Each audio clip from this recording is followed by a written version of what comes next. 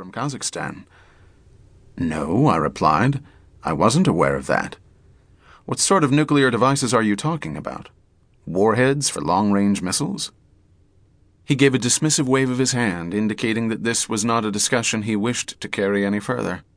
I, for my part, came to the conclusion that his words had just been an idle boast to show me how well informed he was about Iran and its inner workings. However, a few weeks later I went to Germany, and everything he had told me about the purchase of the airfield turned out to be amazingly accurate. I thought if all that information was true, maybe the bit about the 3 nukes was accurate as well. In December, while I was in Washington, D.C., it occurred to me that I should pass his declaration about the nuclear devices to someone in authority, just in case there might be some truth in it. I called a friend in the operations directorate of the CIA and told him the story. 10 days later, he dropped by my room at the Metropolitan Club in Washington. He thanked me for the information and told me that he had run the news by their Iranian desk. They were aware of a story involving 3 to 6 nuclear devices and apparently had done their best to check it out, including scrubbing the intercepts, studying the satellite imagery, working with MI6, the Mossad, the Germans, and even putting people on the ground in Iran. Unfortunately, the question as to whether the reports were true was simply not verifiable. Some months later, I was in Bonn, Germany, where I had an appointment with Bernd Schmidbauer, the intelligence advisor to former German Chancellor Helmut Kohl. Schmidbauer had conducted extensive dealings with the Mullah's men and, it was said, had a particularly fine understanding of their mindsets.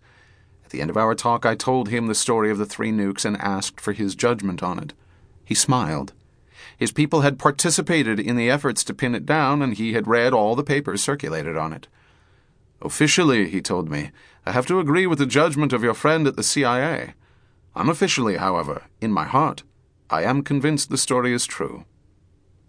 Since Armageddon was going to be a novel, the story for me became true at that moment. However, I had to answer 2 questions to develop the idea for the book. First, just exactly what kind of devices were we talking about? And secondly, what possible use could the Iranians make of them? From my conversations with experts on nuclear proliferation, it quickly became apparent that it was most unlikely that the weapons in question could have been warheads for intercontinental or intermediate-range ballistic missiles. The Russians had kept a very tight inventory control on those warheads, and none were known to be missing. Furthermore, such weapons are protected by permissive links, which makes it quite impossible to detonate them without access to a top-secret coding key. The most likely devices, all agreed, were nuclear artillery shells.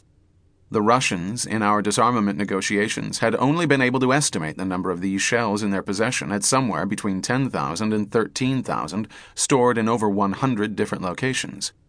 They acknowledged 100 or more such shells were missing from their inventories. These particular shells are meant to be used against massed armored formations and, as a result, are designed to produce a low kiloton yield. It was unlikely, therefore, that such weapons could pose any significant menace to Israel. Right? I went to Dr. Frank Barnaby, a distinguished British nuclear weapons designer who had recently retired from Her Majesty's service, and I asked him what the Iranians could possibly do with these nuclear artillery shells.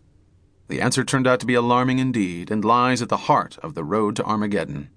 There is no doubt that the high quality of Iran's scientific establishment, provided with certain high-tech parts, could convert those devices into devastating weapons of mass destruction. On a visit to Israel in May of this year, I had a conversation with former Israeli Prime Minister Ehud Barak, and my original source and I put forward the question as to whether they had been able to determine if the report of the 3 nuclear devices allegedly bought by the Iranians in Kazakhstan was true or false. The answer from both men was startling. Yes, Israel now possesses intelligence that confirms the report is true.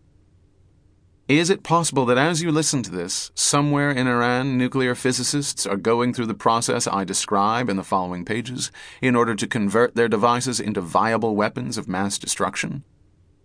Many have asked why I didn't write this as a work of non-fiction, as much of what you are about to read is true. I'm afraid that just is not possible. It would put innocent people at great risk, including myself and my family, and there are still some holes in my research that just aren't verifiable at this time. However, when this book was published in Europe, there were literally hundreds of articles questioning whether it was a work of fact or fiction. You will note by the style of writing that it appears